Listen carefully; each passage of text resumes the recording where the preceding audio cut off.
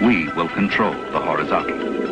We will control the vertical. Just one more thing. Hey now!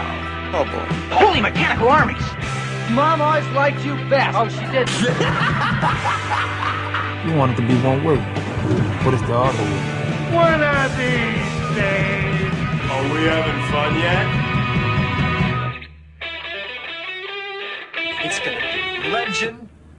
Wait for it. Now, you might very well think that, but of course I couldn't possibly comment. 30 Helens agree. Oh, come on! Missed it by that much. Good evening. Hello and welcome to the Televerse, Sound On Sight's TV podcast. This is Kate Kulzick and I'm joined as ever by Simon Howell. Simon, how's it going? I've been worse. Yeah. Okay, I feel like back to status quo. That's not a pretty bad much. thing. I was it's all very, very average at the moment. How are you? I am good. It's been a busy week. Lots of crazy. It feels weird to be, busy every single night of the week. We'll see if I can actually watch all the shows this week. But yeah, there's a lot of good stuff going right now. Maybe this was a little mediocre of a week, but there's a lot of good shows. So that's a good thing as far as I'm concerned.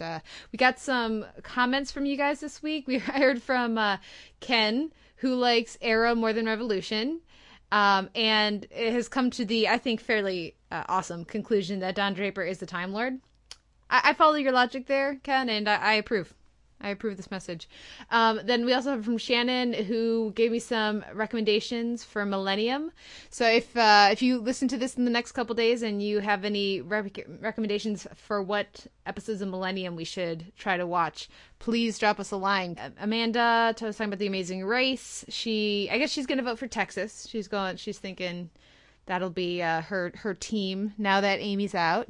And JP talking about Walking Dead and spoilers. I know spoilers are a big concern for a lot of people with The Walking Dead, given the comics, have some of the same plot threads. But we of course have our separate Sound On Sight Walking Dead podcast, which we put out on the Televerse feed. So if you subscribe to us in iTunes, you should already have our episode on the premiere. Of course, that's with Simon and myself, as well as with Ricky D from the regular Sound On Sight podcast. So that was a lot of fun. About a half an hour of Walking Dead-y goodness. So we're going to skip The Walking Dead when we get to our week in TV, but lots of good stuff there. And then, of course, at the end of the show, we're going to be talking with Cath Murphy, who does our Grimm and also Boardwalk Empire reviews for us at Sound On Sight TV, and she's also one of the podcasters over at Slutty Lemon, and she came on to help us talk League of Gentlemen, which is this very British sketch show. Not to be confused with the League of Extraordinary Gentlemen. Yes, these are these are ordinary gentlemen. They are not extraordinary. Well, sort of. The characters, at least. But yeah, it's a lot going on TV this week. Any Sound On Sight news we should mention up here at the top? 31 Days of Horror is still going, so we're putting out a new horror movie review basically every day for the entirety of October. I'm doing one a week. I'm doing more or less experimental or Euro art horror every Saturday. And I think this Saturday I'm finally going to watch Inland Empire. I think. That'll either be this week or next week, and I'm already kind of scared, to be honest. Well, I remember seeing your tweet this week after you watched your horror movie, and based on your tweet, I never want to see that movie. Oh, you never? Yeah, no. This past week it was Dans ma peau, a French film about a woman who discovers that she's kind of into self-mutilation. So, yay! Not for me. Not a Kate movie. Well, let's get into our week in TV because it is a full one. Yes. And let's kick it off with Tuesday and our Fox comedy roundup, starting with Ben and Kate, The Fox Hunt. What did you think? I feel like every week I always associate Ben and Kate and Mindy Project because they are right next to each other on the same network. And so in my head, it's always Ben and Kate versus Mindy Project. And I feel like this was the first week that I kind of preferred Mindy Project. Fox, this one was all right. It was the most straightforwardly sitcom-y episode I think we've gotten so far, where it's like, here is a premise that that you've seen other shows wear into the ground, and it's not grating or anything. It's just it's very familiar, amusing, but not like rolling the aisles funny.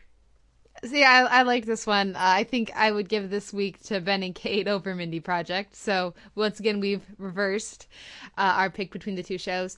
Yeah, I mean, I guess I'm an easy mark when it comes to scavenger hunts or games. We've already established this. Right, yes. And ridiculous lists of rules and complicated histories, and that's right up my alley. I enjoyed this episode. I thought that it finally incorporated the periphery characters more consistently. I think that while I enjoy Lucy Punch a lot, I think she's hilarious. I feel like she has not been her role in the show has felt sort of extraneous and rather loosely connected to the rest of the characters, and I thought they did a much better job with her this week, and also just of making this feel like a actual family as opposed to a construct. So I like this one more than you did. There you go. And then we had, after that, New Girl, Neighbors, which lots of hipsters and lots of Schmidt trying way too hard. Yeah, and speaking of trying way too hard, this one just fell way short of the usual New Girl mark for me. It just felt like a series of long, 2-year-old, easy hipster jokes, and not a whole lot else. So, I don't know. It kind of just felt like reading a hipster runoff post from 2009, and... yeah, I don't know. I mean, like, none of the as per usual, the Winston subplot at work was boring and not funny. I don't know why they ever deal with him at work. And the main plot wasn't funny and didn't work for me. So yeah, this wouldn't. I'm gonna treat this as an aberrant episode and hope they do better. I guess they're not airing this week, but next week. Yeah, I think I like this one more than you did. I think the reason is I always get a kick out of old Nick when he appears, and maybe that's just because I identify with the part of Nick's character that walks into the hipster apartment and immediately says, "I can't do this," and leaves because he would much rather be sitting at home alone than dealing with this particular group of people, and it was just going to take too much energy to try to... Right. Yeah, I totally identify with that. So I enjoyed those scenes. And I guess I'm just, again, easy mark. I enjoyed the hipster jokes. So that worked for me. Though I got to say that Urkel impression was so incredibly annoying. Maybe that's just more of my identifying with Nick. But wow, that was annoying. Yeah, that felt more like something out of the early run of the show when they were still figuring out how to do jazz. Harness the Deschanel correctly. Yeah.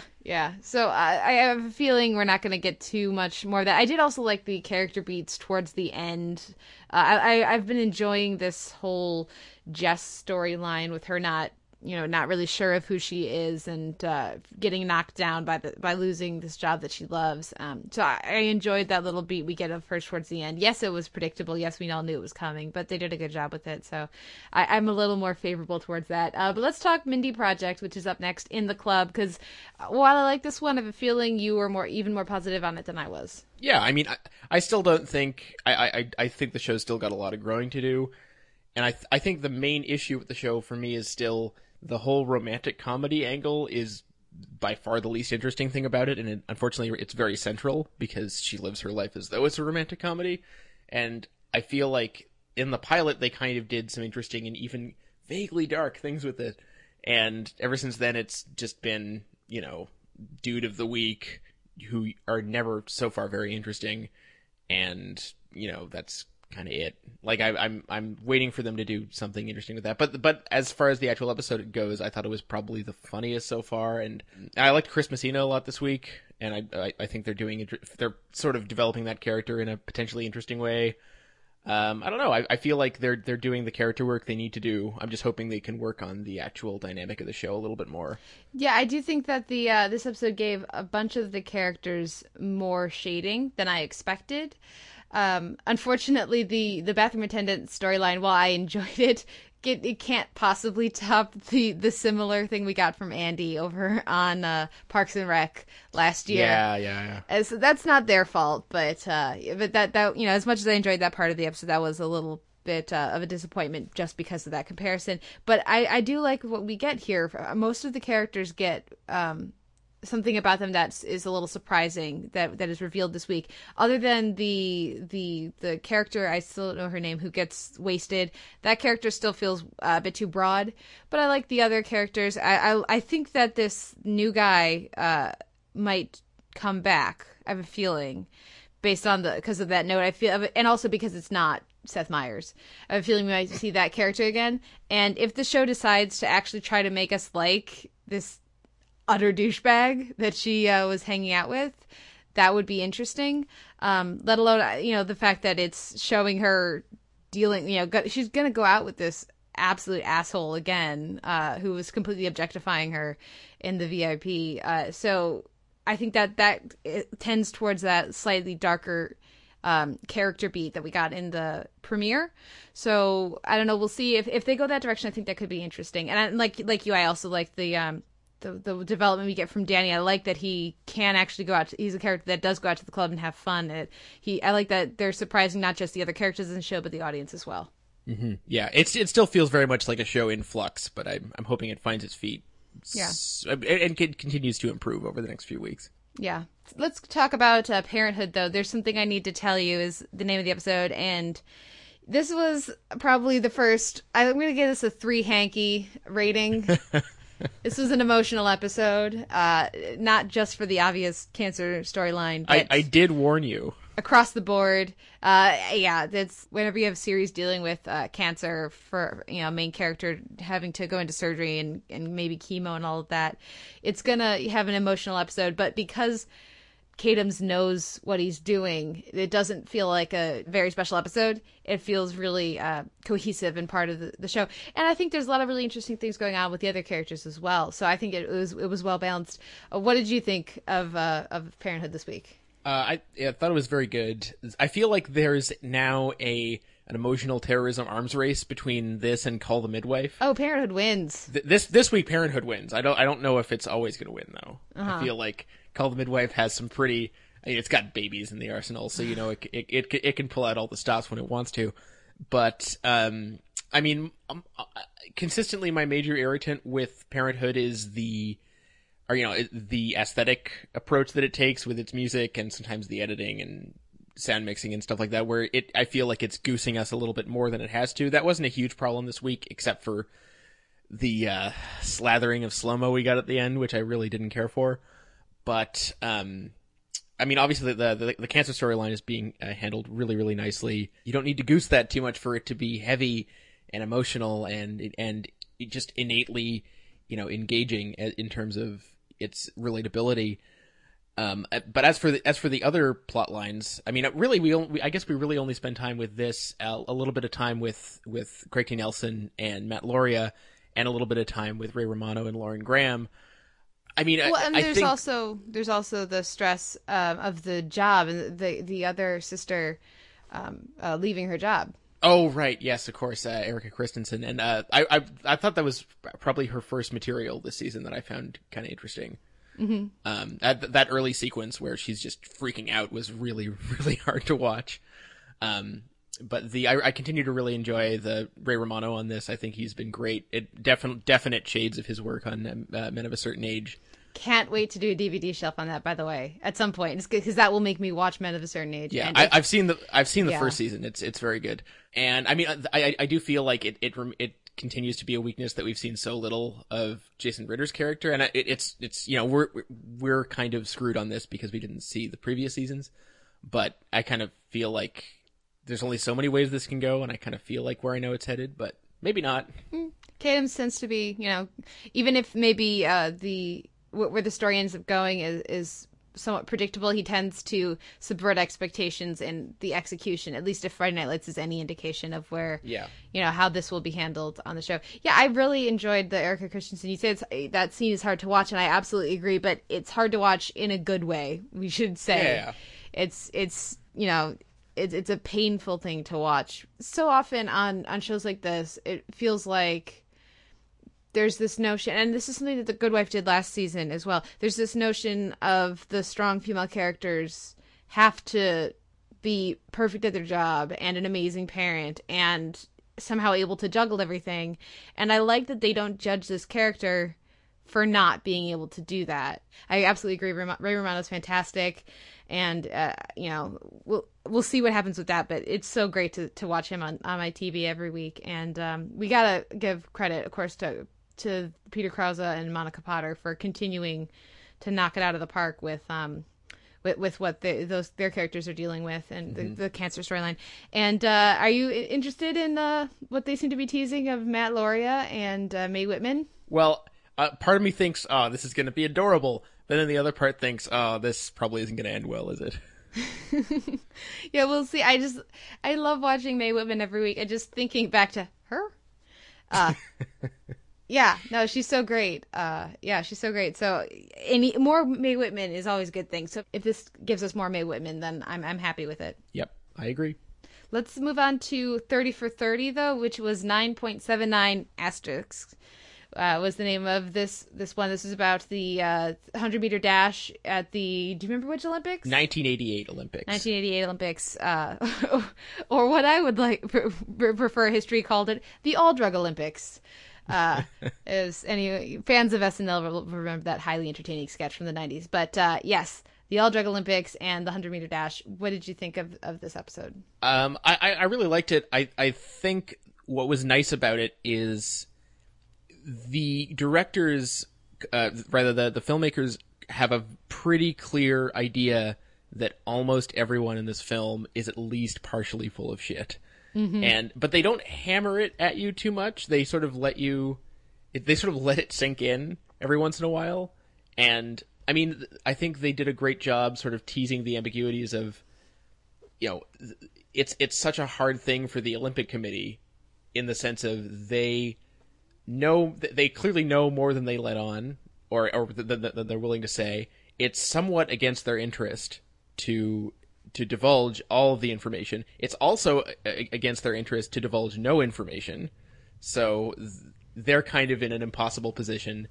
And I think they did a good job. I think this is what 30 for 30 does at its best. It demonstrates the paradoxes of sport and the things that there is no clear answer for, and that everyone's just kind of left, well, this is just kind of how it is. Yeah, I mean, this last week you felt that the length was a bit of an issue for you. It was too long. That's how I felt this week, because as soon as it became clear to me that pretty much everybody who was on the starting race, maybe one person wasn't juicing, probably, at least there are 8 people, at least 6 or 7 other people must have been juicing, and therefore many of them were just lying. I liked that at least a few of them were straightforward about it. But when I got to that point, while it is interesting to get the perspective from all these different people, I feel like it was a little too repetitive. It wasn't quite enough to fill out the 90-minute runtime. I think it would have been better at an hour with commercials as opposed to an hour and a half with commercials. So I think they could have cut 10 minutes out of there pretty easily. But other than that, I do think it's an interesting story. I think it is the issue of doping in the Olympics and in sports in general is a really interesting one, particularly with the stuff with Lance Armstrong having come out recently. And I do think it's something that's worthy of discussion. I guess I would be more interested in a feature length film looking at America's relationship with sports, or the world's relationship with sports and steroids, as opposed to just this one story.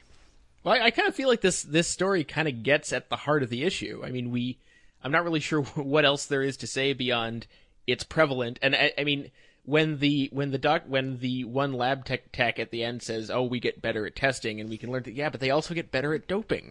Yeah. So, and it's. I feel like, you called it the all-drug Olympics in reference to that sketch. Well, it kind of feels like every Olympics is the all-drug Olympics, and we just don't hear about it. And I just love the fact that Johnson, who's, clearly kind of a dick, he got caught, so he's totally honest. Everyone else is 25 years later. There's absolutely nothing to be gained by them being honest. And I kind of enjoyed picking up on I kind of wished I was Tim Roth on Lie to Me, and I could start looking for micro signals and I can see you're full of shit because of this. There But, was one yeah. athlete who just came forward, who was the female track and field. Yeah, and Sorry. her testimony is incredible. That was fantastic. I wish more athletes would do that. I don't, and perhaps it is what they bring up in the documentary about how everybody who came forward and testified was barred for life. So nobody's there's no advantage. Yeah, absolutely. But yeah, I think to me, I never sort of get tired of watching people lie because I find lying fascinating, and they've had 25 years to hone their lies, which is why they're so good at it. Mm-hmm. No, yeah, we'll see. I guess I liked last week a little bit more. It sounds like you liked this week a little more. Yeah, I think so. So we'll see what happens, where they all rank once we finish up the month and the 5 episodes that we're getting for right now. But let's move to Wednesday, and the first episode for Wednesday is Key and Peele. We both liked the premiere. We weren't as hot on last week. Where are you with this one? I liked this one even less, actually, which is too bad because I love these dudes and I love this show when it's on. But this week was an off week for me. The racist folk song or country song sketch was kind of funny, although went on a little bit too long. And I'm struggling to think of anything else that was funny. The Ice-T dog thing was not funny. The Rihanna thing should have been funny, but was depressing because it reminded me of Rihanna and Chris Brown. I'm even struggling to remember what the rest of the sketches were. Well, we had more with Luther, the anger translator. That was great, but it was also like 45 seconds long. Well, I like this episode more than you did. I thought it was better than last week, and I don't think the country music sketch was too long. I think it was perfectly timed, and I loved the songs that they came up with. You could cut out a song about a tire swing. Come on. I mean, that was great. I loved it. I thought they played it really well, and any sketch that ends with Rihanna tasering Chris Brown is good in my book. So I like that one more than you did too. Hopefully they'll have another one, next week that gets back to the level of the premiere. I think, these other 2 episodes definitely have not been as good as the premiere, but I still, I like you have said, I enjoy hanging out with these people. Yeah, for sure. They're definitely the most sort of genial comedians to watch on television, and just even when they're not funny, which for me was a lot of the episode, I don't regret watching it. Oh, the other one, I did. I very much enjoyed the Liam Neesons and Bruce Willis as well. No, that didn't work for me at all. Oh, I thought it was funny. I thought it worked. Okay, fair enough. Comedy's very personal. Let's talk about a show that hopefully will be less personal and we'll have some consensus on, the pilot to Arrow. Okay, yeah, you've been upset about this for quite some time. Yeah. What did you think? Everybody knows what I think. What do you think? It's so ignorable. I mean, it's another superhero origin story, just like every other superhero origin story you've seen. Particularly Batman Begins. Especially Batman Begins, which it harkens back to extremely, very, very closely. I mean, like you said, the action sequences I think are actually surprisingly well executed, and they're not easy to do, so I'm giving them points for it. The parkour thing is kind of cool. But yeah, I don't know. Like, the instant I was done watching it, it was already beginning to retreat from my memory. I don't understand why anyone is excited about it, except for, I guess, comic fans who sense that maybe there are interesting plot lines coming up, so, good for them, but yeah, didn't do anything for me. But it didn't offend me either. Yeah, it's not offensive. And maybe that's, I do want to get that up here at the front because there are pilots that I disliked a lot more than this. This season, none this week. I feel like people are going to be have been a little overly harsh on Beauty and the Beast, which we'll get to. But as far as the Arrow pilot, the reason that I'm talking about it at all, because my opinion hasn't changed, is that I watched it again, thanks to the internet. The internet basically has come to the conclusion, and most of the TV critics that I've seen, that at worst, this is a passable pilot, and at best, it's a promising, entertaining new pilot, maybe a guilty pleasure. And it's not good. Maybe it's not terrible, but I feel like all the extra positive praise has pushed me further into the negative camp, but it has a terrible opening narration that continues throughout the episode. The character motivations don't make any sense. Everybody in this is an idiot.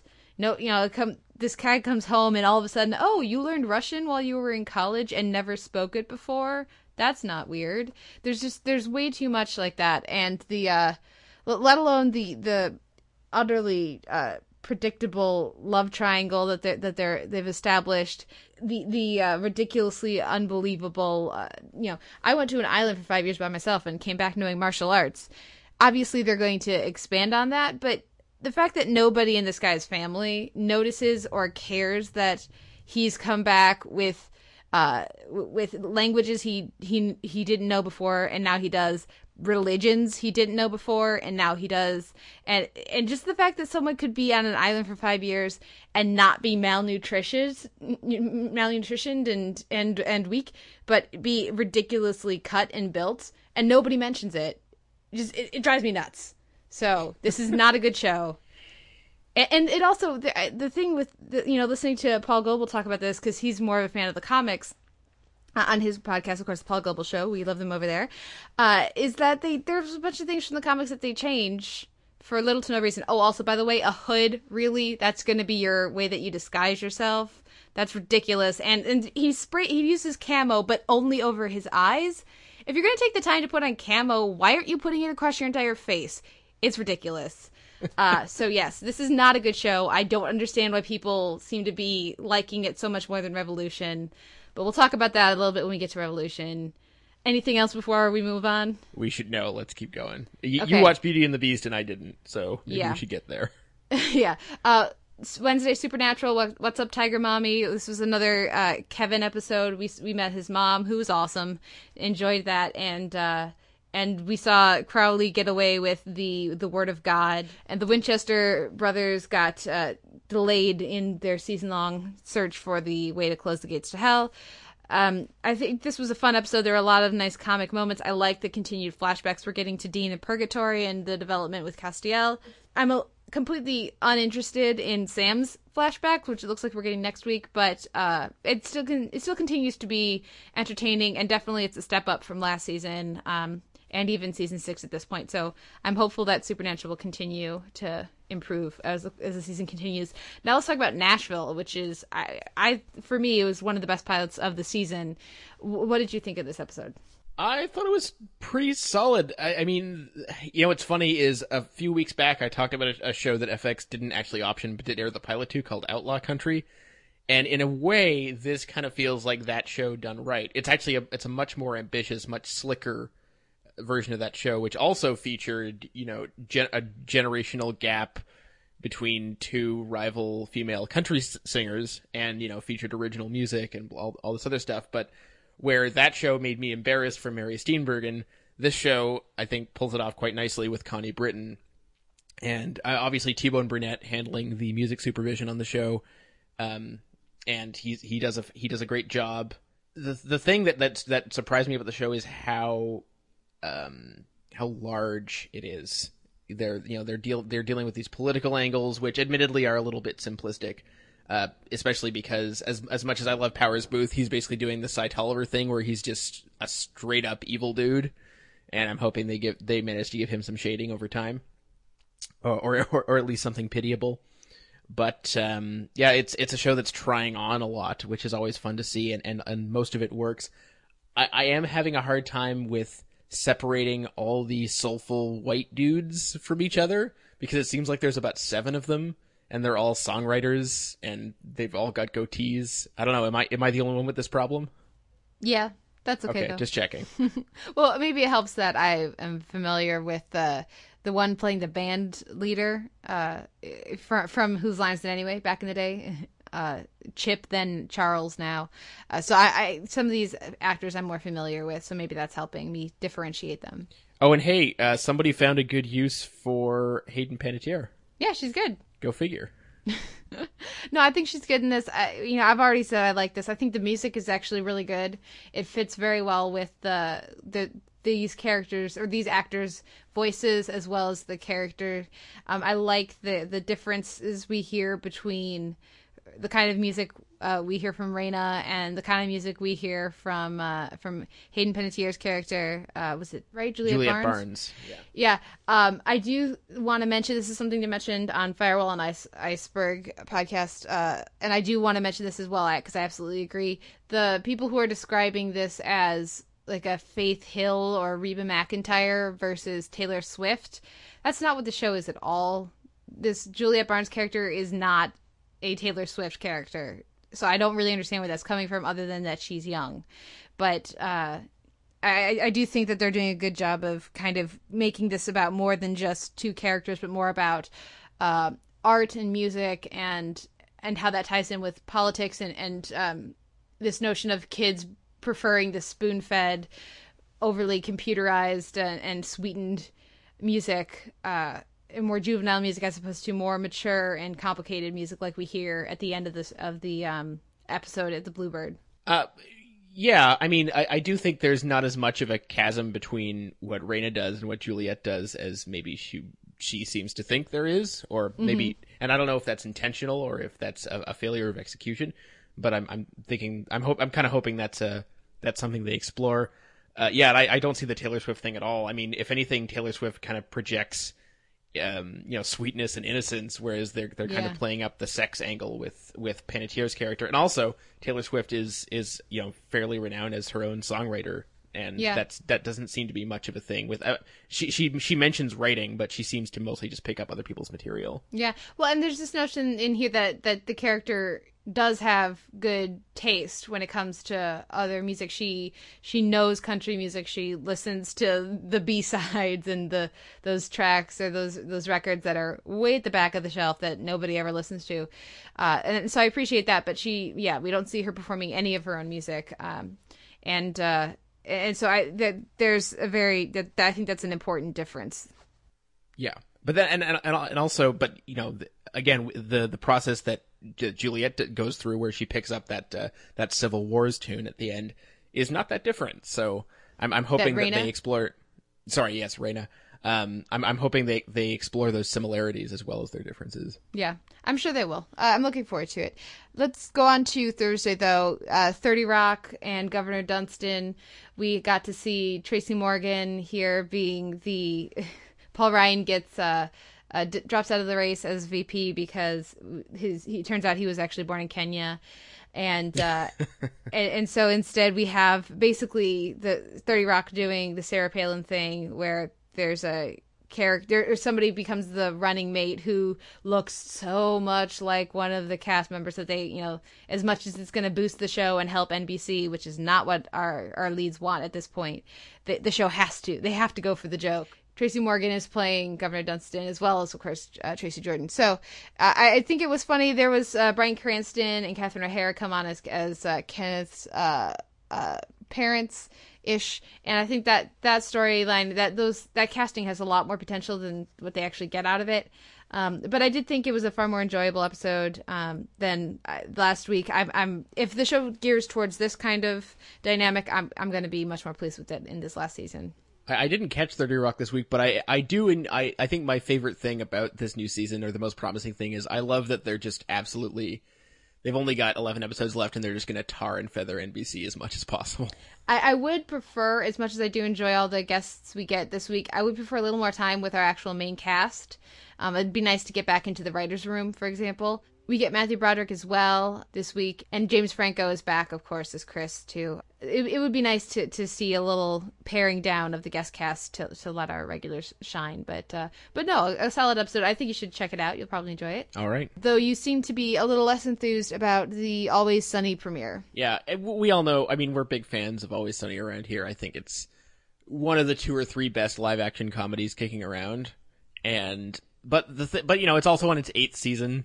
And any comedy on its 8th season is going to be hit or miss. Any comedy, except for maybe The Simpsons, I guess.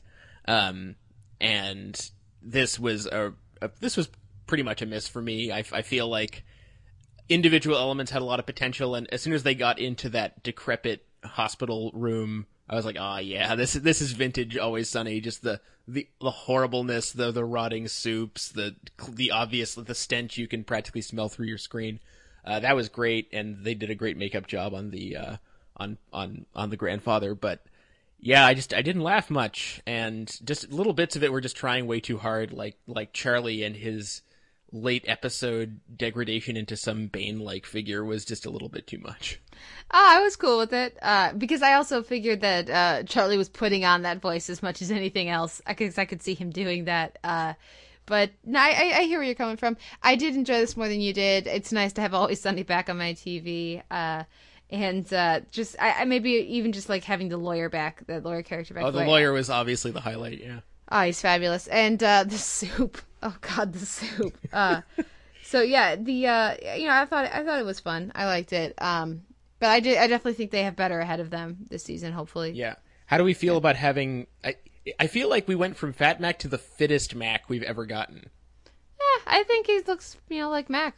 So yeah, as much as we did enjoy Fat Mac, I think it was smart to not run that into the ground and to have that. Well, I mean, it was smart it was smart as a human being yeah. to get healthy again. So I can't begrudge him even if it's not necessarily as funny. Yeah. Any final Always Sunny? Like you said, they've got better ahead of them, and I can't wait to see what the A-level episodes are this season. Yeah, can't wait. Next is The Vampire Diaries, which had its season premiere, Growing Pains. Of course, at the end of last season, spoilers. Oh, yeah, I'll take Cone of Silence. Got it. Cone of Silence for Simon, who's still on season 2. Elena, of course, transitioned to becoming a vampire, and there was a lot of focus on that this week, her emotional journey. We got Bonnie and Grams. It's nice to see Jasmine Guy back on the show, and I like that they've changed up the power dynamic in the town. If we get more of Sheriff Forbes and Tyler's mom as well, I think that's a good thing. I particularly like watching Liz Forbes interact with Ian Somerhalder, Damon. I think they have an entertaining relationship, and so yeah, I think it's a solid premiere. Maybe didn't hit it out of the park as much as I might have hoped, but a good balance of plot and character, and I look forward to seeing what comes next. And then next up is the Beauty and the Beast pilot, which you didn't watch, did you? No, I didn't. I had a strange flash of self-respect, and I left it there. Yeah, it's not good. I mean, it's not offensive. I think it has the potential to become offensive very quickly with its underlying sort of thread of abusive relationships, but mostly it's just kind of stupid. And we'll see if audiences continue to tune in.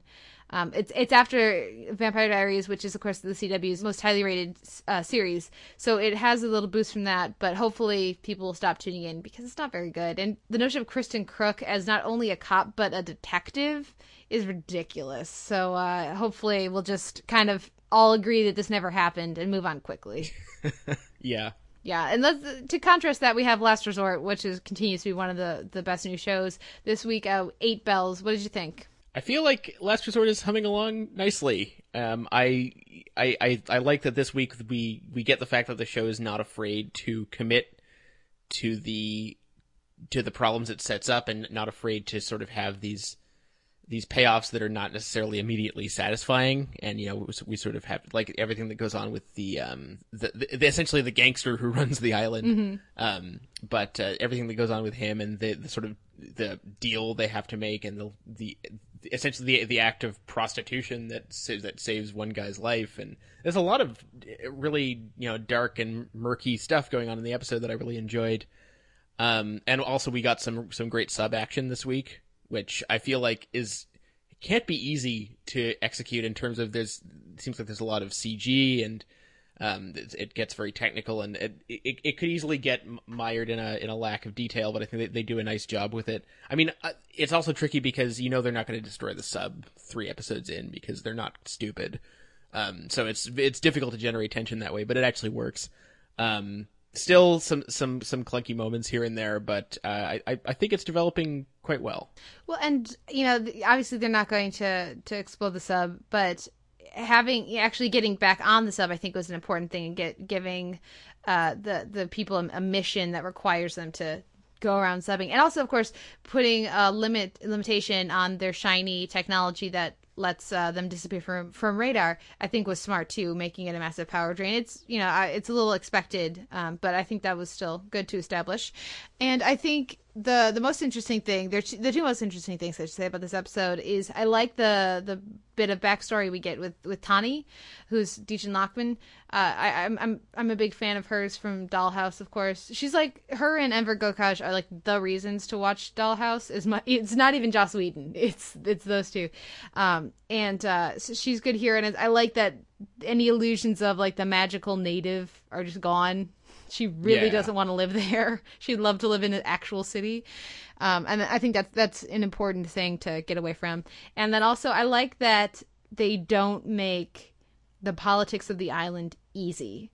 Because obviously this guy is a horrible person, is the running drugs, gang leader, not a good guy. But I like that at the end of the episode when you see him, with the funeral surrounded by townspeople, obviously some of them work for him, but others who don't are still would, if they went out and attacked this guy and killed him, which they could easily do, I think, just take out like his household or his compound, that would still, they established that would create significant problems for them. I think that it was important to establish that, first of all, to show the dynamic of places like this where there is a strong drug trade, but that does, as much as these are maybe bad people, there are good people who would get very much hurt by if you just shot those bad people.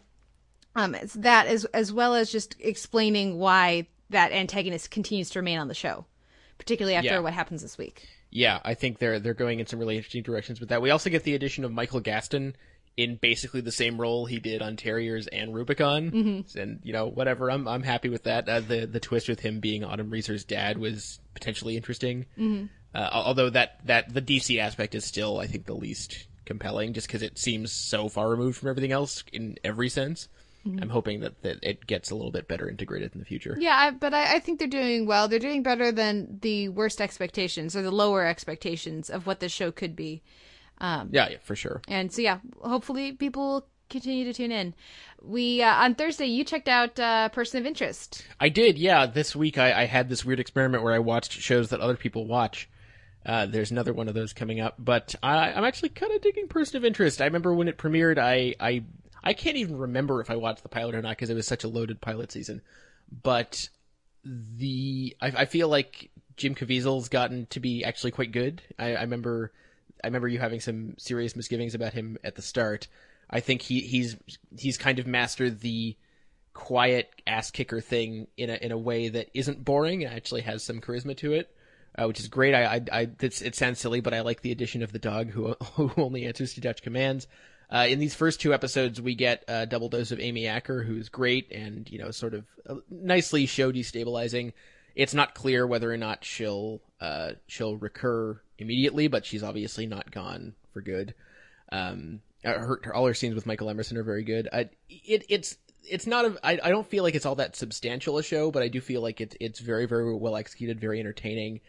And it's basically, at this point, it seems to be a well-oiled machine, but in a way that isn't, I feel like it's built up its world, its universe in a potentially interesting way, and it seems to have a good balance between sort of case of the week and sort of developing its characters and its universe gradually, which I like. So yeah, it's not revelatory, but it's a pretty swift and fun 44 minutes of television. Well, I'll check it out and give my thoughts next week when we talk about it. But yeah, I mean, if I already had liked elements of the show, and if Caviezel has improved, or maybe the show's adapted more to his strengths, that's promising. As well as I love Amy Acker. And by the way, if you like her in this, wait till you get to her stuff on Angel, which I know you still haven't gotten to. And when Much Ado About Nothing comes out, go see it. Everybody listening, when Much Ado About Nothing comes out with Amy Acker and Alexis Danisoff, go see it. She's really good. That's my PSA for Much Ado and Amy Acker. But let's go on to Friday, which has Sci-Fi Friday, Grimm, The Bottle Imp. I'm just going to briefly mention this, that I like what they're doing. They continue to do with Nick and Juliet. Hopefully that's starting to come to a head. And also, more with Monroe and hijinks at the Spice Shop. I think they've done a good job of balancing that comedy with everything else. And of course, as I mentioned last week, Hank being in on The Secret, capital T, capital S, is a good thing and has really improved the show. So they continue to keep things entertaining over there at Grimm. And then Fringe, The Recordist. I have a review up at Sound on Sight for this episode. It was, a little bit of a disappointment for me after the last 2 weeks. Mostly, it felt like it felt more standalone, even though there are these larger recurring elements to the storyline or to the motivation for why they are dealing with these people, these standalone characters. But it felt more like one of their more mediocre filler episodes, and when there's only 13 episodes in this final season, it was a bit of a disappointment, at least for me. What did you think? Yeah, it's not a very good episode. I feel like it kind of... I mean, last week we had some misgivings about the sort of questy feel to what has to be done with the tapes and et cetera, and I think this episode bears that fear out, unfortunately, where, they have to get some rocks that are in a mine that for some reason the observers didn't just fill up or blow up in the first place. Yeah. Which they shouldn't have even mentioned why didn't they blow it up or they'll seal it off, because that immediately made me think, they should have sealed it off already because it's clearly useless. Except I guess it's a human trap. But anyway, so yeah, there's also a couple weeks ago you said that they hadn't retconned the observers, but I feel like they have, because do you remember when they could travel around, they could teleport around, and we already know they can travel back in time, so why they don't go back in time to like a few days earlier when they know where they were and just kill them, I have no idea. But I don't know, I feel like they gave them too much power and now they've taken most of it away just because it would make everything too easy for them. Yeah, I see where you're coming from with that. It doesn't bother me so much, because I feel like as soon as they do their invasion and they have occupied, I feel like there's a different set of rules for what they're going to be okay doing. Why? Because they're in control now. They don't necessarily want to go back and meddle with things in the past few days, because maybe that will stop them being in control. I don't know. Maybe I'm just giving them too much leeway. Hopefully they will address that, these issues more fully in the next few episodes. And the last thing I'll say about Fringe is that I do enjoy the actors. I think they continue to give really good performances in general, but I think the show needs to do a better job of balancing these really personal character moments, which we get a few really good ones this week, particularly with Olivia and Peter, but they need to balance that with more happening and more higher stakes, I think, in the action and the plot side of things, and that will help. Next is Saturday and the Thick of It, which was amazing. Yeah, this very nearly was Spotlight for me. I mean, honestly, the only reason it's not is because next week just looks even better. Mm-hmm. And I'm kind of just waiting. I mean, it may end up being a series finale. I don't know, because I read somewhere that they were planning on this being the final series. I don't know if that's actually true. And I imagine it's not going to be that easy to keep this cast together over time, because I assume there's going to be lots of opportunities. Plus, Veep is happening as well. So yeah, but this was so dark, so very dark, and it's so biting. It's hilarious, more than anything else. It's funny. It's very funny, but it's so acidic, and it gets that balance. It gets that balance. I mean, especially if you put it side by side with Veep. Mm-hmm. Like it's incredible how much lighter he went for Veep, when this is just, I was sort of expecting this to be a lighter season because of, the influence of Veep. I mean, it's got some of the same writers, and it's just this is just pitch black. Well, and it really looks like they have the potential to explode the show next week, and in a way that would make for a completely satisfying series finale. I cannot wait to see what happens. Basically, in this next episode, all of the characters are going to be called up in front of a commission to justify all of their actions over the course of the series. And so basically, it's like the Seinfeld finale, except probably better. Except actually, except the characters are going to be talking rather than these side characters coming back to talk about our main characters, and so that leaves so much more potential. I can't even think of what was your high point of the episode? Single favorite moment? Oh God, I mean, it was just such a manic meltdown for everyone that I'm having a hard time piecing out individual moments. Nope, I got nothing. For me, I guess I'd have to give it to the lovely sequence where the two characters feel like they've exploited everybody else in the office and avoided themselves, and aren't they so fabulous? And then they realize Glenn screwed them. Yeah. Within the span of like 20 seconds that they are now up shit creek as well. And just that moment I think wins for me. But it's hilarious. Watch this season, guys. It's on Hulu. Catch up with it so that you can watch the finale. Next week is going to be the last episode, maybe the last episode in the series. Only 6 episodes this season, so you can totally catch up. But it's great. Absolutely. Okay, Sunday and The Amazing Race. There's no crying in baseball. The substitute teachers are still in. They are, unfortunately. Although they were less annoying this week, which was good. Yeah, I feel like that's the edit, though. Yeah, it could be the editing. First of all, I need to gloat for a second because I'm totally killing the Amazing Race pool right now. Yes, you are winning. And I feel like substantially. the more I mention that I'm winning, the more nothing can possibly go wrong because that's how life works. Well, and anyway, is it Mario or is it Dan? Who's in second place? Dan's in second, yeah. And then the rest of us are like tied at 2 points. Yeah, something like that. Whereas I got 16 points, mother. Anyway, so yeah, this one was all right. The challenges didn't seem. I mean, I guess the masks was heavy, but other than that, the challenges didn't seem all that difficult this week. Yeah. Which was a little disappointing. I mean, I guess the plate balancing would be a little tricky the first time, but I have to say also, I'm totally rooting for the Chippendales now. They're my favorite team. They're your new favorite team? Okay. Yep. Yeah, I've been enjoying a few of the teams more. I still don't have a team that I like enough to switch my initial pick. I don't like my initial pick. I don't think they're going to win, but I don't have somebody I like enough to actively switch to, especially because y'all already have picked Abby and Ryan, who look like the strongest team right now. So if I pick them, it doesn't help me. Yeah, we'll see what happens. But I'm still enjoying this. I guess if I had to pick a team right now that I want to win, I guess I'd go the Rockers. Otherwise, maybe the Twins. I feel like their lone wolf ways are going to burn them at some point, but they are fun to watch. Yeah. Let's move on, though, to Call the Midwife, which had episode 3, and we got more chummy, and we got we got more angst and babies, and a little more backstory, too. Mm-hmm. I feel like this was the weakest episode, but it was still good. That's not really I'm not trying to slight it.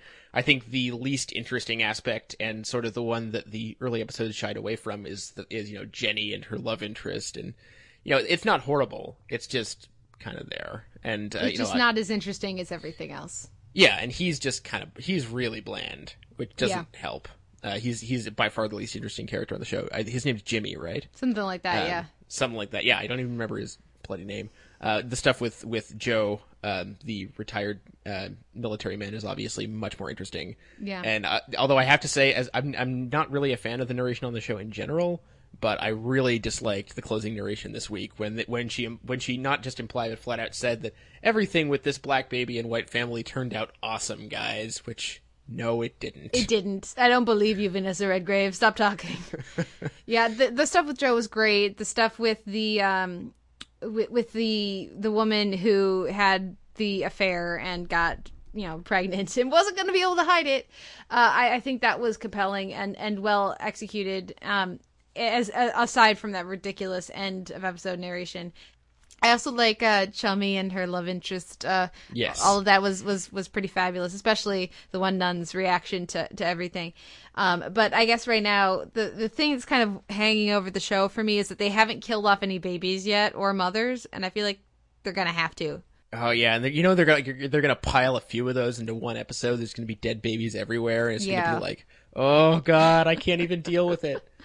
Yeah, so I'm sure that's coming, but for right now, it still remains an enjoyable show, and one's definitely worth checking out. Sundays are very full, but I think it's worth checking out Call the Midwife. Yeah, especially if you like Downton Abbey and you're waiting for that to come back because you're foolish. No, I'm just kidding. Apparently, Downton Abbey season 3 has been great, so I'm gonna stop dissing it. But I'm not. Let's move on to The Other Wife on Sundays. The Good Wife. 2 girls, 1 code. What did you think? I thought it was a decent case of the week. I was nice just to have an outcome where they weren't victorious, or not outwardly so anyway. Rita Wilson's always good to see.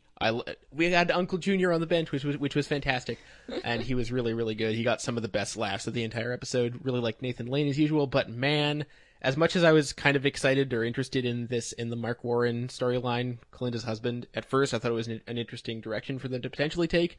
Boy, this is turning out to be less than I was hoping for. A lot less. Yeah, I'm really not interested anymore. And it happened really fast, and The Good Wife has really long seasons, so I'm really hoping they fix this soon. Yeah, I have a feeling this might be the Eli story for this season, where maybe everybody else is watching it and wrapped with attention, and we're watching it going, really? Could we just pretend these scenes didn't happen? Or like her and Scott Porter in season 2. Yeah, I don't know. We'll see. The actors are deserve better material than they're being given. But the rest of the episode was fun, and I agree with everything you just said about the guest stars, and I like that they brought back the affair issues and had them be false this time with Peter. I thought that was smart, and we'll see where they go from here. Yep. Now, next we'll mention the Walking Dead premiere. Seed, we both really liked it. We have a separate episode up on the feed just talking about that, so you can check that out. And then you're going to talk about Dexter, Buck the System. Yes, I have been, for the first time in 6 seasons, I am watching Dexter. I watched season 1, enjoyed it, but kind of felt like I got the point at the time. Like I didn't feel like I needed to watch much more of it. Have you watched Dexter before? Yeah, I've seen the first 4 seasons. Okay, and I then like you them, quit? and I have them on DVD actually. I was watching season 5, and I just got distracted and haven't come back. Right. I do feel. So, do you know the basic premise of this new season? Oh yeah, I know everything. I edit the Dexter reviews, so I know everything that's going on. You know everything. All right. So yeah, I think the decision to basically, I'm just going to keep calling it pulling a Homeland and redefining your show by divulging information that you maybe didn't need to, by having Deb caught up with everything, I think is great. They have her react in a smart way, or a relatively smart way, considering what she has to process, which is really, really great. They could have screwed that up so many different ways. I feel like they've done a better job than I remember them doing in the first season with integrating all the different characters, the other Miami PD people, in a plot that kind of, it's not entirely connected firsthand, but I feel like there's no individual element that feels like it's totally out of left field, or like, why am I watching this? Which feels like an improvement. Dexter is ridiculous. It's a ridiculous, ridiculous show in which everyone in Miami is a serial killer or a cop. So I whenever I get back into it, I have to get over that part. But these first 2 episodes, I think, have been really funny. Sorry, actually, first 3 episodes, I should say, because we're 3 episodes in now, and I've watched all of them. Funny, fast-paced, well-executed, well-acted, pulpy when necessary, especially this past week with the horned helmet. Holy crap! And we also got the addition of Yvonne Strahovski this week, who I don't know where they're going with that. I'm hoping she doesn't turn out to be another serial killer, because come on. But yeah, I don't know. And also the way they develop instant chemistry was a bit much. But yeah, very. It's been a good pulpy hour of television to catch up with. Yeah.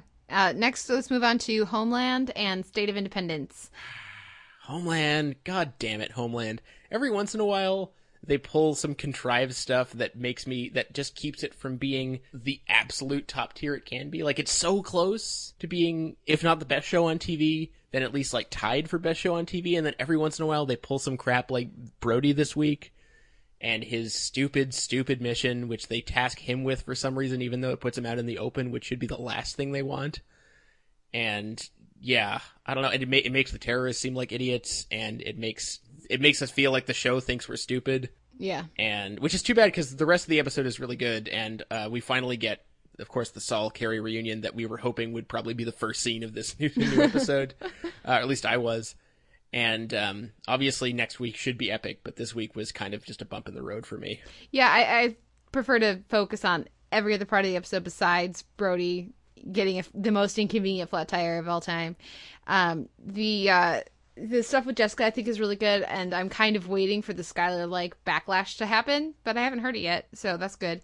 Marina Baccarin's really good in her scenes, and I like what they continue to do with them, as well as with I always really enjoyed Dana. She gets very little to do this week, but I still think it was fun. And then the stuff with Carrie continues to be excellent, and Claire Danes is great. So I like that they're not shying away from how unstable she is and how dark her life is right now. So hopefully we'll see where they go next. I kind of feel like if I had been in Saul's shoes, I wouldn't have told her anything. I mean, he does it as a personal and professional courtesy, but I'm not sure it was wise. Yeah, we'll see what happens, how she reacts. She's definitely a wild card in a way. I feel like a lot of other shows say that somebody's a wild card, but they're really not. Yeah. She is a wild card. I could equally believe her doing nothing or going over to his house and going, nah. We have the video. Turn yourself in. Yeah. Yeah, and yeah, absolutely. And the fact that she's the absolute center of the show is what makes the show so exciting. And the fact that she is out of the loop until the last seconds of the episode is very, very frustrating. Yeah, but her performance, that last scene with Claire Danes and Mandy Patinkin, and it's just watching the video, and I like that we see the video too. We confirm what's on it. It's fantastic, and the performance from Claire Danes in that, and also just Patinkin letting her just go is fantastic. So hopefully they'll focus a little more in that direction in the next few episodes. Yes, please. Monday has The Voice, and the battle rounds are continuing. And for this one, I'm just going to mention, I always enjoy the battle rounds. I talked about the Steel last week and why I think that's been a real boost for the show. This week, I'm just going to mention, I loved Adam's save of Sam. It was Sam and Benji, and they did You Give Love a Bad Name, which, of course, immediately took me to Barney Stinson and his psych-up mix. And every other judge would have given it to Benji, and I was sitting there watching it going, yeah, Benji's really good with what he does, his scream thing, but he is nowhere near versatile enough to be able to survive on the show. Sam's a better singer. He should give it to Sam. And then he did. It was great. I very much enjoyed that. So that's exactly the reason why I like watching the show, and why I like I particularly enjoy Adam's decisions. I think I think he's very smart. I think he's a very smart coach. And I also like that they've really shown the technical and musical expertise of their coaches in the coaching sessions this season in a way that I feel like they kind of didn't as much last season. So I continue to enjoy The Voice. Alphas Need to Know. It's the anti-penultimate episode. No, it's the penultimate episode. It's the penultimate episode. What did you think? You just really wanted to use anti-penultimate. It's a good word. It is a good word. I felt like this was a really... I love the pacing of this episode. It was just so relentless. I felt like I was on the edge of my seat almost the entire time, which is good for alphas, and they should maybe try that on more often. I'm not totally convinced that we're headed for a super compelling endgame. I feel like they do so much build up in this episode that I'm not really sure they've got the stones to live up to. So we'll see where that's going. I think actually my favorite thing about the episode was I really liked the Summer Glau portion. And her like bizarre netherworld, and I like the way they they subtly indicate right off the bat that something's wrong with this careening camera work that just makes you feel kind of queasy the whole time. But not enough to tip their hand. Yeah, no, yeah, like exactly. If you figured it out beforehand, then good for you. But I didn't figure it out until she tried to light the guy on fire, and it didn't work. Yeah, I enjoy Summer Glau on this show. I think that's a fun character, and I like that they brought her back in this way. I think it makes a lot of sense for Stanton Parrish to be using her in this way. And I'm still not as interested in Hicks. So Hicks and Rosen on a revenge quest or whatever isn't very interesting to me, as well as the should we torture people conversation that happens. I actually kind of like the approach. What we get from Nina, where she basically says, yes, we should. At least in her inaction, she does. And so we'll see what happens in the finale. I think a lot of this is going to come down to whether they can execute a finale that is satisfying both in character and plot. And if they do, then I think this episode I will enjoy more retroactively than I do, because I'm a little nervous about that. Mm-hmm. Yeah, I agree. Yeah, and then finally we have Revolution Soul Train, and there wasn't actually a sword fight this week. There was instead a train heist. Well, there was a knife fight, sort of. Oh, yeah, it's true, knife fight. I guess that counts. Fight. Yeah. What'd you think? We got horses and a steam engine, so that's something. I really, really enjoyed this episode. Actually, I thought it was a lot of fun, and not in a condescending way. We get the very Locky background story for Giancarlo Esposito. He's basically like straight up evil Locke, which is fine by me because Giancarlo Esposito can rock that. I wouldn't have expected them to develop him into such a palpable physical threat, which is really what they do with him this week, and that's what a good performance and good editing, especially good sound editing, will do. So yeah, that totally worked for me, and I really, really should have seen the reveal coming of the militia guy being his son. I felt like an idiot. Yeah, I felt like an idiot too.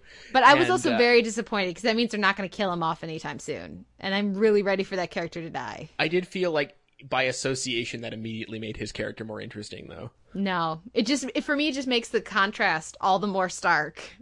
This is your father, and your father is Giancarlo Esposito, and he's amazing. And this is you. And you're just some kid. You should not be on my show, because this is not interesting. Yeah, fair enough. Although I do feel like Charlie is still a hit and miss character. Her speech near the end of the episode was super grating, but I actually thought she did fairly well in her scenes against Esposito, which is not easy to do. Yeah, she was good, definitely. And I like that we see Jeff Fahey. That was nice. I think that the bomb thing made sense. That was cool. And if we get.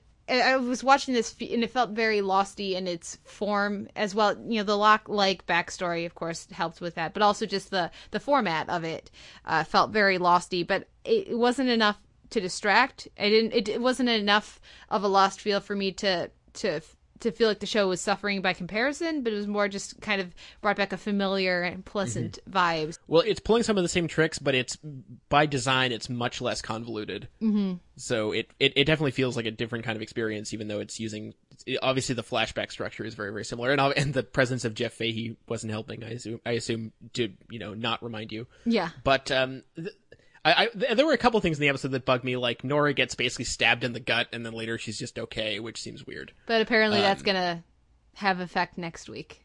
Oh yeah, okay. In the next week on, there's a okay. I didn't see that. There you go. That's good. So that's one misgiving gone. The main thing that confuses me about Revolution is that nobody likes it. Yeah, that was the main thing I wanted to talk about. How does the internet approve Arrow, but not Revolution? Because I feel like what happened with Revolution is everyone got hung up on the absurdities of the premise, which there are loads. And, obviously the whole thing of, yes, people also run on electricity, so how do people not work? Yeah, that's totally fair. Yes, point for everyone. But, But once jump you get in and past trust that maybe they will explain it, and at least they're not going to... They don't try to pretend that it's not really weird and doesn't make sense. I think that's the big thing for me. That you have a character saying, this doesn't make sense, and why does it not bother you? I don't know. I feel like most sci-fi and most, genre television is based on things that don't make sense if you scrutinize them too much. I'm not sure why Revolution's getting singled out for it. Yeah, and if the way it works is you jump in with the premise that they give you, and if, I guess for some people, I don't know why people just seem unwilling to do that, to jump in with the premise. I understand jumping in with the premise, and then if they contradict it, getting frustrated and leaving. I totally get that, but I don't get that initial, like, why people aren't willing to get over that initial hurdle to go with this show. Because are you kidding me? The hurdles they ask you to jump over on Fringe? Yeah. Seriously. Yeah, so many. But I do think that there is a strong cast here and an interesting premise, and it's fun. Yeah, it's this episode is maybe the most fun so far. I mean, we got a steam engine and horses and knife fights and beatings and Giancarlo Esposito being a badass. Like, what more do you want, people? Yeah. Are you not entertained? Yeah. Well, hopefully it still remains one of the highest rated new shows. So somebody's watching it. Which is also confusing because nobody likes it. Yeah. I guess it's just those portions of the country that don't have internet, I guess, are the ones watching, or at least the people who are okay with the show are not telling us. Because we have not heard from anybody who's liking Revolution. Oh, and I also really liked some bits of world building we got this season, this episode rather, not just with the arrival of a steam engine, but also we get a map of what used to be the United States, and we see that there's other factions happening, which was nice to see. And I also found out this week that I didn't realize that the guy who plays Monroe was also the Cape. Yeah. Sebastian, Good for him. It's a step up. Definitely a step up. So let's take a quick break here, listen to some music, and come back with our spotlight on Treme, The Greatest Love.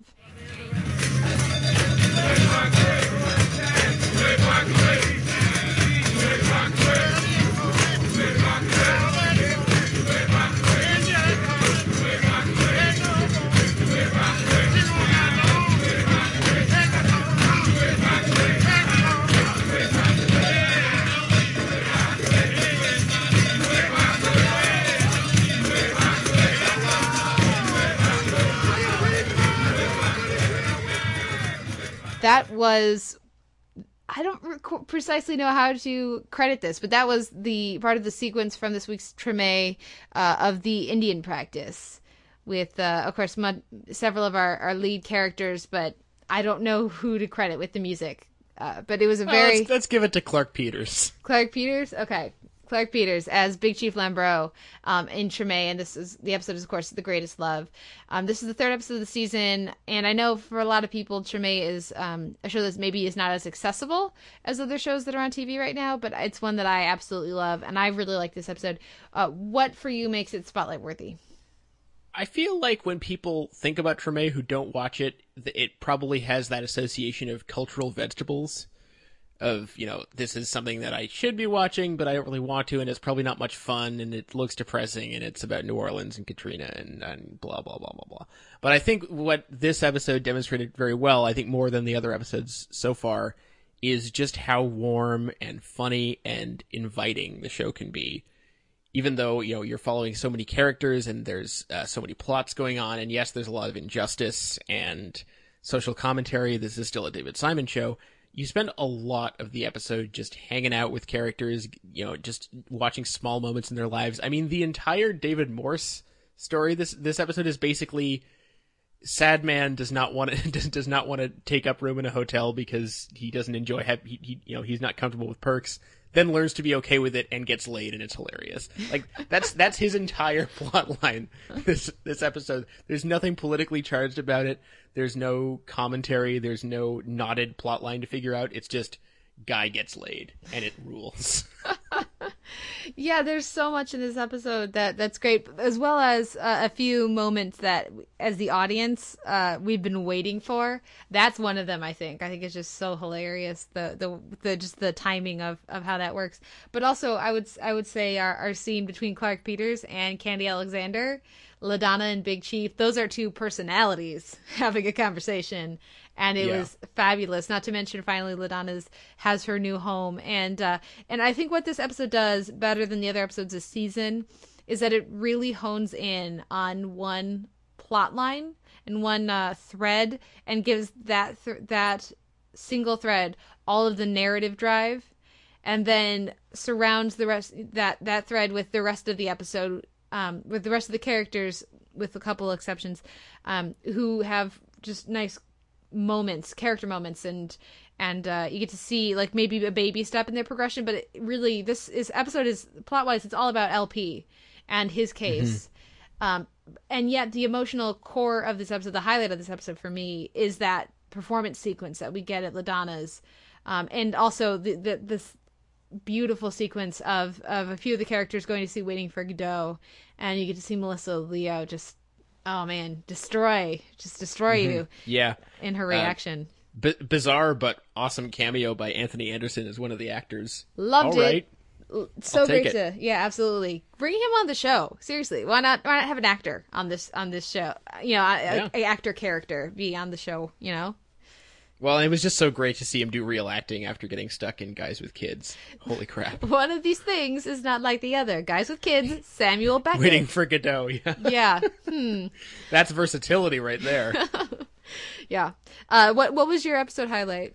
The Waiting for Godot sequence was great. We got some shout outs to the New Orleans metal scene, which is fantastic, and I wasn't really expecting.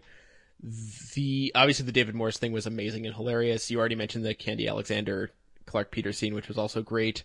I really liked, to mirror Parenthood, we have, a possibly terminal illness, plot line here with Clark Peters, and the scenes with Clark Peters and Rob Brown are great. Not even one hint of manipulation, just very simple human interaction the way you'd expect. Their sort of growing bond, their evolved bond has been great to see. I don't know. Treme is not really a show of big showy moments. It's more about small moments. Although we do get a little more punctuation than usual. But those things were all great. And we got no Sonny this week, which wasn't missed, frankly. No, he was not missed at all. As much as I do enjoy that the Vietnamese family that he was hanging out with, particularly the dad, did not miss him. And I think not just that one fewer character to have to follow, I think made a big difference in the pacing. I feel like I'm preemptively sad for where the Davis Annie plotline is going. Yeah, little bit. Also, Jacques. Oh man, Jacques like broke my heart Jacques! this week. Oh, I felt so bad for Jacques. I've been there, buddy. I've been there. Not with Kim Dickens, but I've been there, sir. Oh, definitely. The this is what the show does so well. It's character. It's not even dialogue. It's just performance from these actors, and it's so well executed. And then of course we got to mention some of these other musical performances. I love aside from the fact that Steve Zahn is great, I love the Davis character just because it allows sequences like the one we get this week where he's just like, he goes in to talk to some guy at a recording studio who's in a session, and then he's like, who's that over there? Oh, one of the great legends of New Orleans blues. Awesome, let's watch him for a while. It's great. And it's the real guy, and he's telling his real story because that's how the show rolls. Well, and actually that guy, I don't remember. Of course, I'm terrible. I don't remember his name. I don't have it listed in front of me. But he passed away this year, not long after this was filmed, not long after Jazz Fest. So what a great, one of his last recordings probably was this performance, and what a great thing to have on film forever, in theory. Yeah.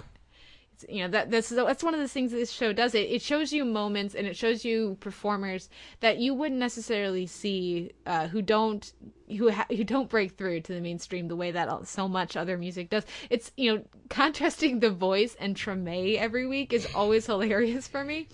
Yeah. But I mean, I don't know about you, but that Indian rehearsal or practice that we see, I felt like I was just sort of peering into something that was so personal and so New Orleans, and something that outsiders don't really get to see, and so having that camera there, I just really appreciate that. Yeah, I mean, again, Treme is a show of unique pleasures, and I think I'm glad we spotlighted it this week, because I feel like this would almost be a good gateway episode. Yeah, it's weird to say when it's one of their best. I think it's one of the series' best. Yeah, for sure. Lots of memorable moments. It's definitely one of their warmest episodes, and it's a good look for them. Isn't it hilarious? One of their warmest episodes has the largest narrative thread is police corruption and brutality. Yep, because that's the kind of show this is. That's how this show rolls. Yep, and yet the best comedic moment is from a cop.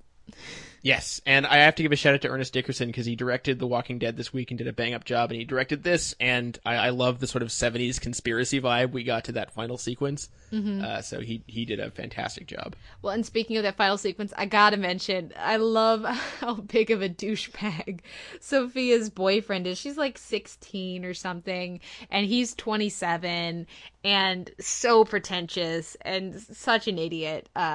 Yeah, and so I just love contrasting the LP Everett, who it seems like he's in his early 30s, late 20s, early 30s, something like that.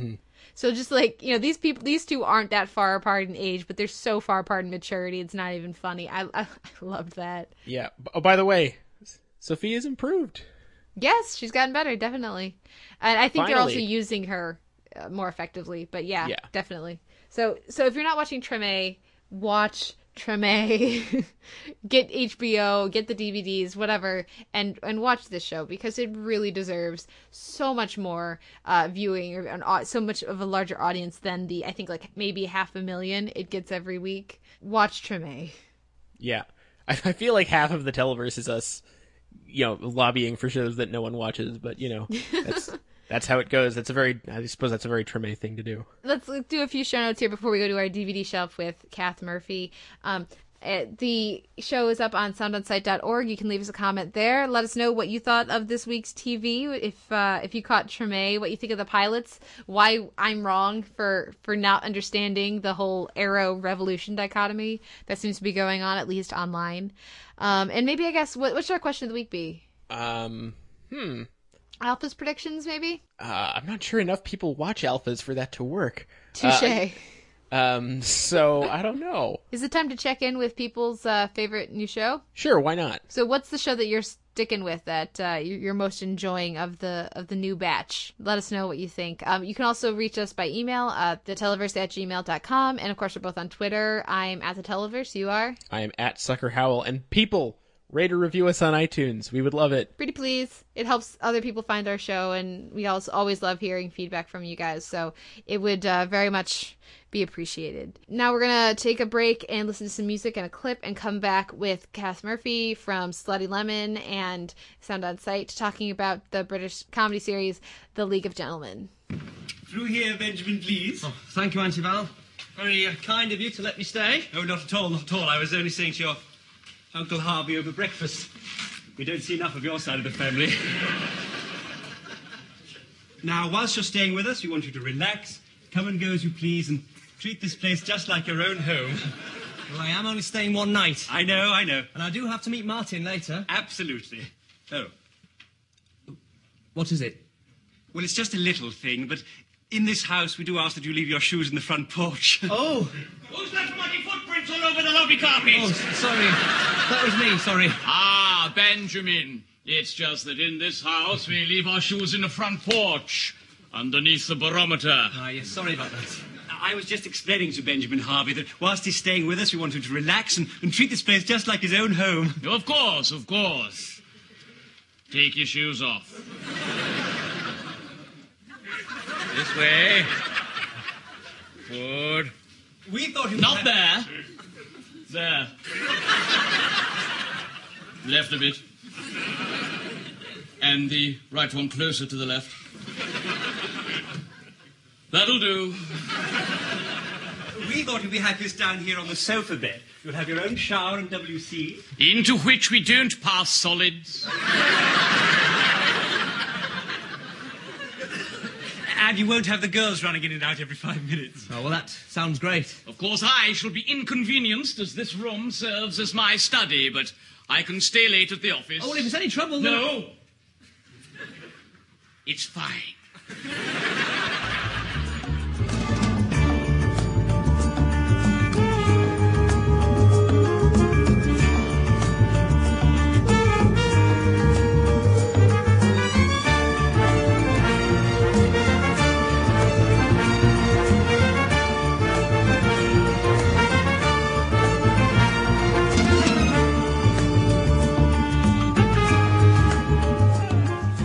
We're back with the Televerse. This is Kate Kolzik, joined as ever by Simon Howell. And this week at the DVD Shelf, we are excited to welcome Cath Murphy, one of our frequent contributors over at Sound Aside TV, to help us talk The League of Gentlemen, which is a British sort of sketch comedy show from the early 2000s. Is that the right way to describe it, Cath? Oh, and of course, welcome to the show.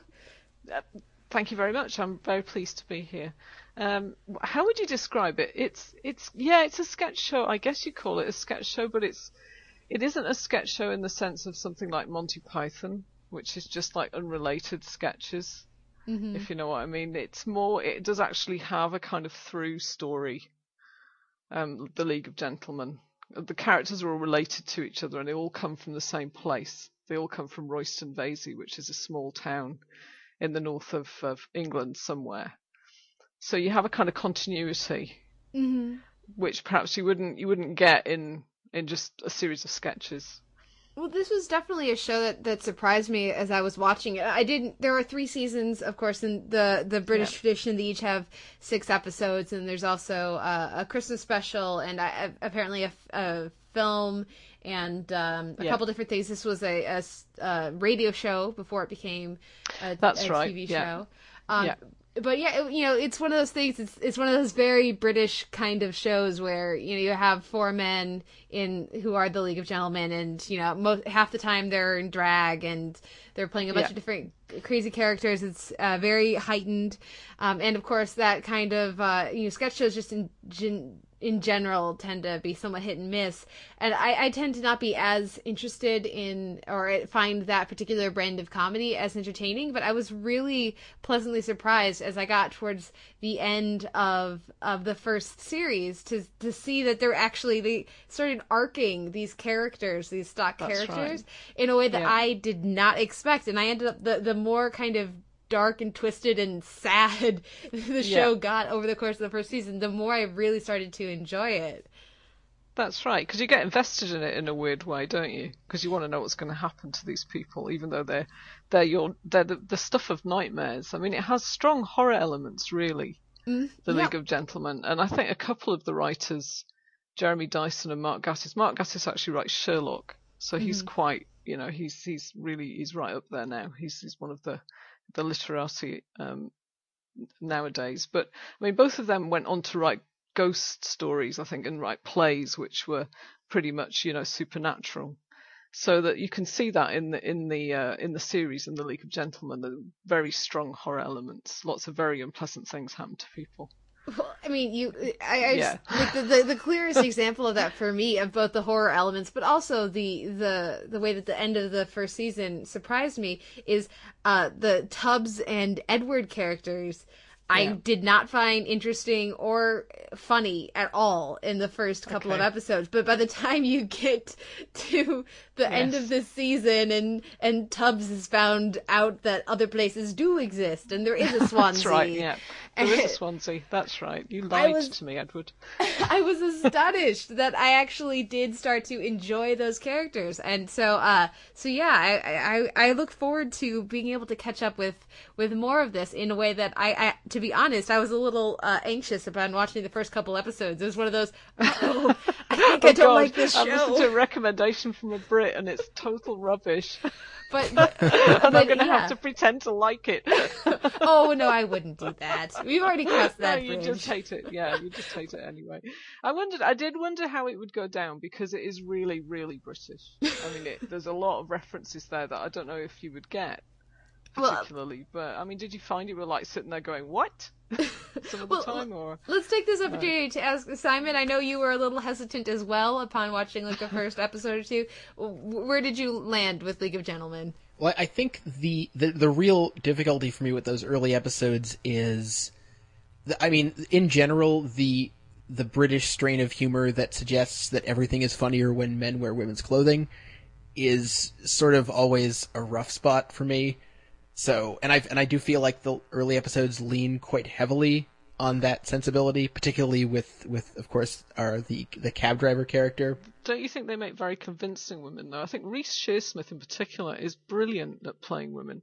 I think he's the slim dark guy. Right, yeah. No, he does, he's very good at that. But I do think that basically what I did, because I was rather time limited, was I watched a few early episodes and then I skipped ahead to the third season.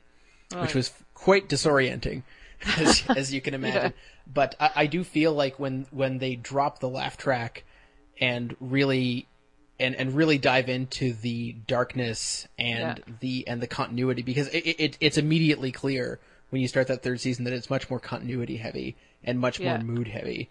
And I think that suits them a lot better. It is a show that, based on what I've seen, I find more interesting on a conceptual level than in terms of necessarily finding it hilarious all the time. I love the idea of ostensible sketch shows that do take place in a semi-consistent universe. I like The Mighty Boosh for the same reason. I've never watched it. We'll have to do Boosh another time. But Boosh, sorry, it's fun to say. Anyway, yeah, just keep saying it. It's kind of cool.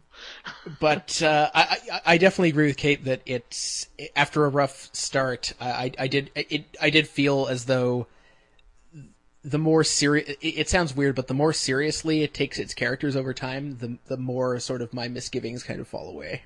Well, that's something that I really noticed, particularly, as we got into, more into the episodes. And I think it's something that, I can't decide, because I've only seen one episode from the third season when they didn't have the laugh track, and I enjoyed that episode a lot, but I can't decide if I think it would be this particular kind of humor that I enjoyed on the show is more successful with like an audience or not, because the laugh track in the later episodes of the season, the first series, I should say, I'm assuming it's a live audience or something, but you could it's completely inappropriate laughter.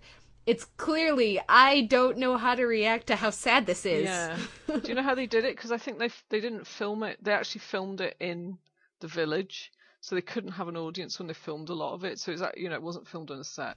Oh, okay. And they had to. What they did then was they showed it to an audience and recorded the laughs. Oh, okay. That's And what they then do for use How I Met that. Your Mother now. It's because of they have a similar inability to do it live. Yeah.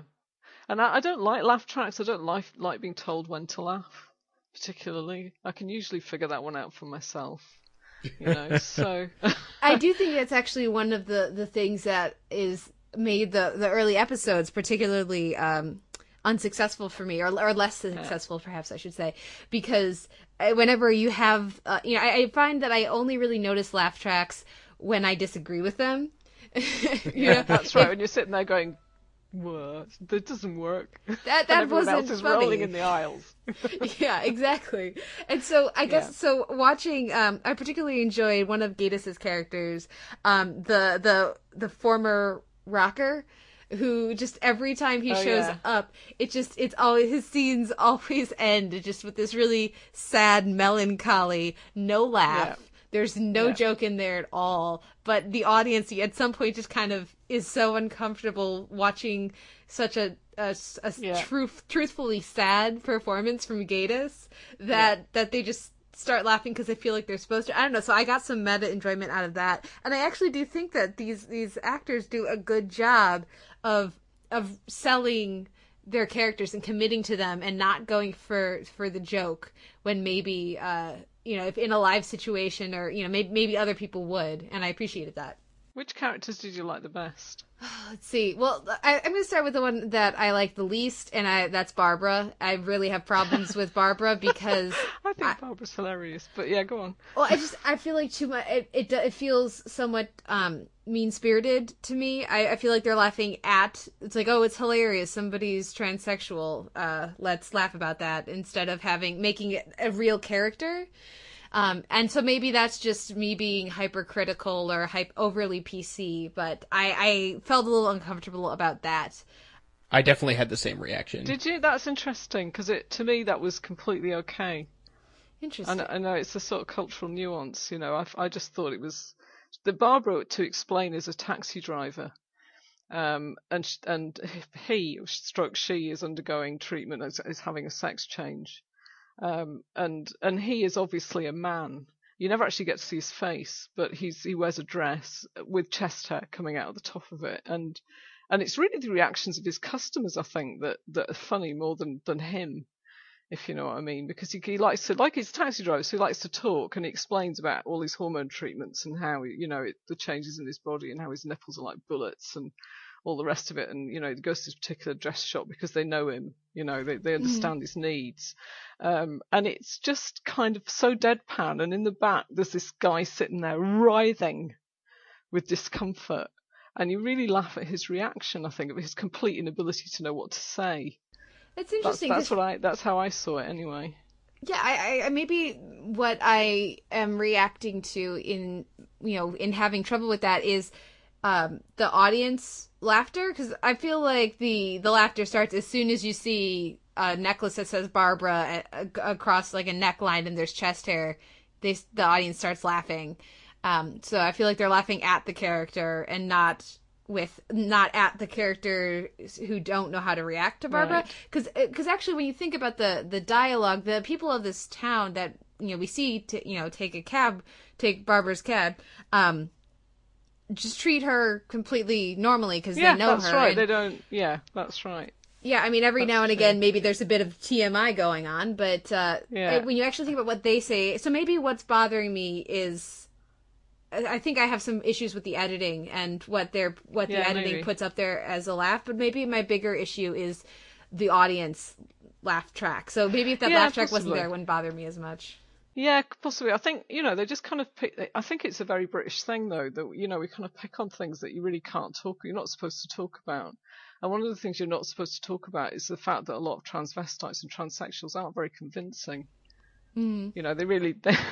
I know I can hear sharply indrawn breaths because you're not supposed to say it, but it's true. And so it's like the League of Gentlemen, those guys picked on something that we all kind of know, but never really want to say. And that's that we know that Barbara is a man, and that he's not fooling anybody.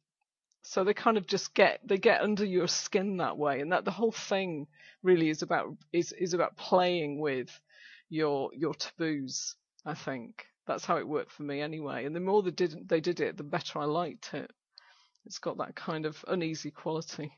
To move on from Barbara, I guess I did enjoy the escalation of the aunt and uncle. There's a loose story about someone coming to visit their aunt and uncle and crash with them and then go hiking with one of his friends. I think I enjoyed the escalating rules, and then we have the creepy twins who end up being the cousins. I think that the way that ended up playing out was probably one of my favorites. That and just the ridiculousness of the joke shop, I think, ended up working for me. I don't know, Simon, which characters stood out to you?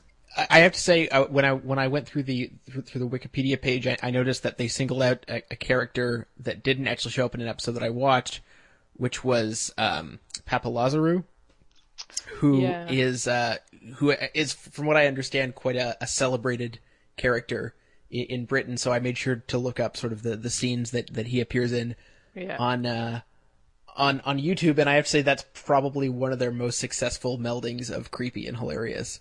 Because as I said before, I think it's the actual humor connecting that doesn't always work for me with the show, but there I think they hit on something special. Let's just say.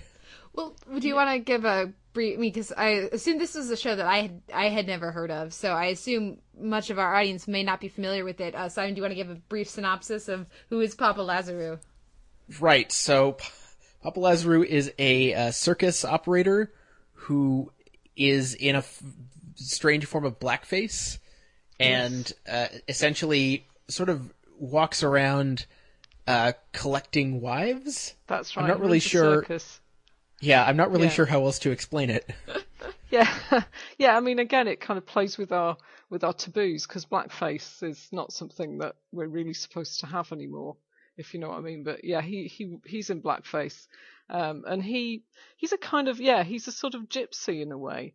He collects wives. He goes around to people's houses and, to housewives, and knocks on the door, and more or less forces his way in and then abducts them and runs this circus, which is bizarre and consists of acts that absolutely nobody would ever really want to go and see. Everything in Royston Vasey is tawdry and a bit grimy and doesn't work right. I mean, it's the most depressing place in the world, really, and the circus kind of is a reflection of that, I think. I love the sign when you enter the town, Royston Vasey, you'll never leave. You'll never leave. Yeah, that's right. What are your favorite characters, Cath? Oh, I love them all, but I like Herr Lipp, the German. Mm-hmm. The gay German who is constantly trying to seduce young English boys by various means, and again it takes he starts off being a fairly pathetic character, and then he kind of develops into something much more sinister, and it all takes a twist that you're not really expecting and becomes really quite unpleasant, and that's the kick, that it just takes it that step beyond what you're expecting into horror territory. And I also really like Mrs. Levinson and Iris, the cleaning lady, who have this kind of, it's almost like a soap opera. Mrs. Levinson is a middle class woman who thinks she's much better than she really is, and she's got a cleaning lady who is right at the other end of the social spectrum. Again, this is really British, but you recognise these people because Mrs. Levinson is always talking down to her cleaning lady, and they have these kind of deeply charged conversations where they're both trying to get one over each other, and then it turns out that the cleaning lady is actually Mrs. Levinson's mother.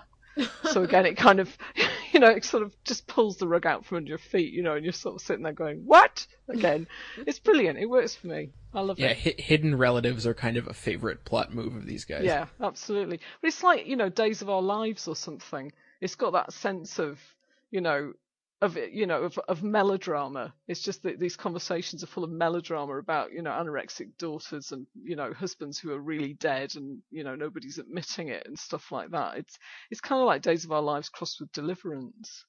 It's genius. With a bit of drag thrown in. With a bit of drag, yeah, lots of drag. Don't you do drag in the States? Is it not allowed or something? Oh no, it feels like guys in drag and naked male bottom are like the two go-tos for British, stereotypically true. British comedy, and we do get some male ass in this series as well. I feel like you got to take those two boxes off if you're going to, And then there are some shows like I think this feels reminiscent somewhat of Kids in the Hall. I feel like Kids in the Hall was probably influenced by the same stuff that this was. Yeah. Because it has, some similar things. Of course, it's America, so nobody is, heaven forbids, naked on Kids in the Hall. But there's some of that sensibility. I feel like is probably coming from a similar place. I think you mean Canada. Yes, American. You're still on the same continent, dude. Yeah. What North? Okay. Let's not get into one of those arguments about America and Canada because I don't really understand it anyway. To me, it's all just one big place over there, over the water. You're richer and more powerful than us, and you're over there. So, well, yeah, we only have. I think it's kind of it's the British word rude. It's kind of very rude. We like our bums. That's true. We do. we only have a few minutes left, I guess. Let's say I guess if we want to rank favorite episodes or scenes, or maybe rank the series as far as what we've seen of them. And unfortunately I haven't really seen any. I guess I haven't seen any season 2, so I can't really give too much of an opinion on that. As well as any final thoughts maybe that you guys have, Simon. Well, like I said, I was time limited. Life screwed me in various ways, but I will say that I have a much easier go of it in series 3 when they drop the laugh track and accept the dark tonality a little bit more. Okay, Cath, how about you? Oh, it's really hard to pick something out because I like it all so much. But I think one of my favourite moments is when you're talking about the Dentons, the guy that breeds toads, who has the weird family. He has a wife who plays the cello and these two very spooky twin daughters who are called something like Radcliffe and Mary, I think. Who are best friends with the Scarecrow. That's right, who are best friends with the Scarecrow, who is actually a real man tied been up. Imprisoned. Yeah. Yeah, and they know, and right. They don't tell anyone. No, that's right. They just take his hat off and hood off, and he begs them to release him, and they say no, and then they put his hood back on. But my favourite moment in the Denton household, which is a kind of place where you go and stay with relatives, and they have loads of rules, and you've got a special towel for drying your face, and another towel for drying your feet, and so on. It's that kind of a house. And they're plotting, the Dentons, they have a visitor, and they're plotting to keep him there. So they want to convince the world that he's mad. And so what they do is he comes down one morning, and they're both naked. And they say that it's their nude Monday, and that he has to take his clothes off. So of course he does. And then they tell him to go and answer the door. And the doctor's standing there, and then they appear with all their clothes on, and it's just one of those horrendously embarrassing writhing moments when this guy's standing there stark naked and everybody else is dressed. And for some reason, because I'm very juvenile, I find that hilariously funny. So, yeah. That's my favorite bit. I look forward to catching more of series 2 for that, to see that continuation and that escalation. Definitely. I guess. Yeah. Oh man, the little bit I saw of season 3, I'm very interested in that based on the fact that it seems to be more geared towards character and a more in-depth look, more of a storyline as opposed to individual moments, which is what much of the beginning of season 1 or series 1 that is particularly feels like. So I guess I would say I tend towards the series 3 dynamic probably a little bit more than series 1. I also got to see some of the Christmas special, which I'm very intrigued to return to, and I think actually what my moment will be is something in the Christmas special that I just thought was so hilarious. It's just a tiny thing in the background, but the fact that the one character goes to do line dancing, and there's a Confederate flag in the background. Just kind of kills me. Just like there's so many details like that in the dressing of the sets, and even just when there's this sort of cabal of women. Yes, that's right. Who are trying to so trying to control the men, I think, with voodoo dolls and stuff like that.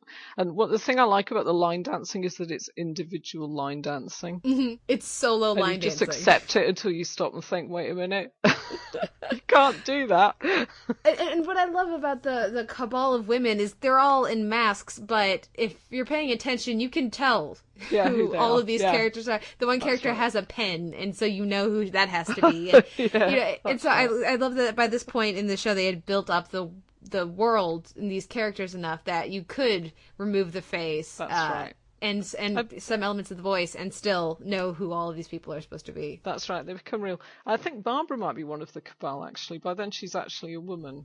Mm-hmm. I think she goes through her operation and successfully. Well, she tells everybody exactly what happens in some detail.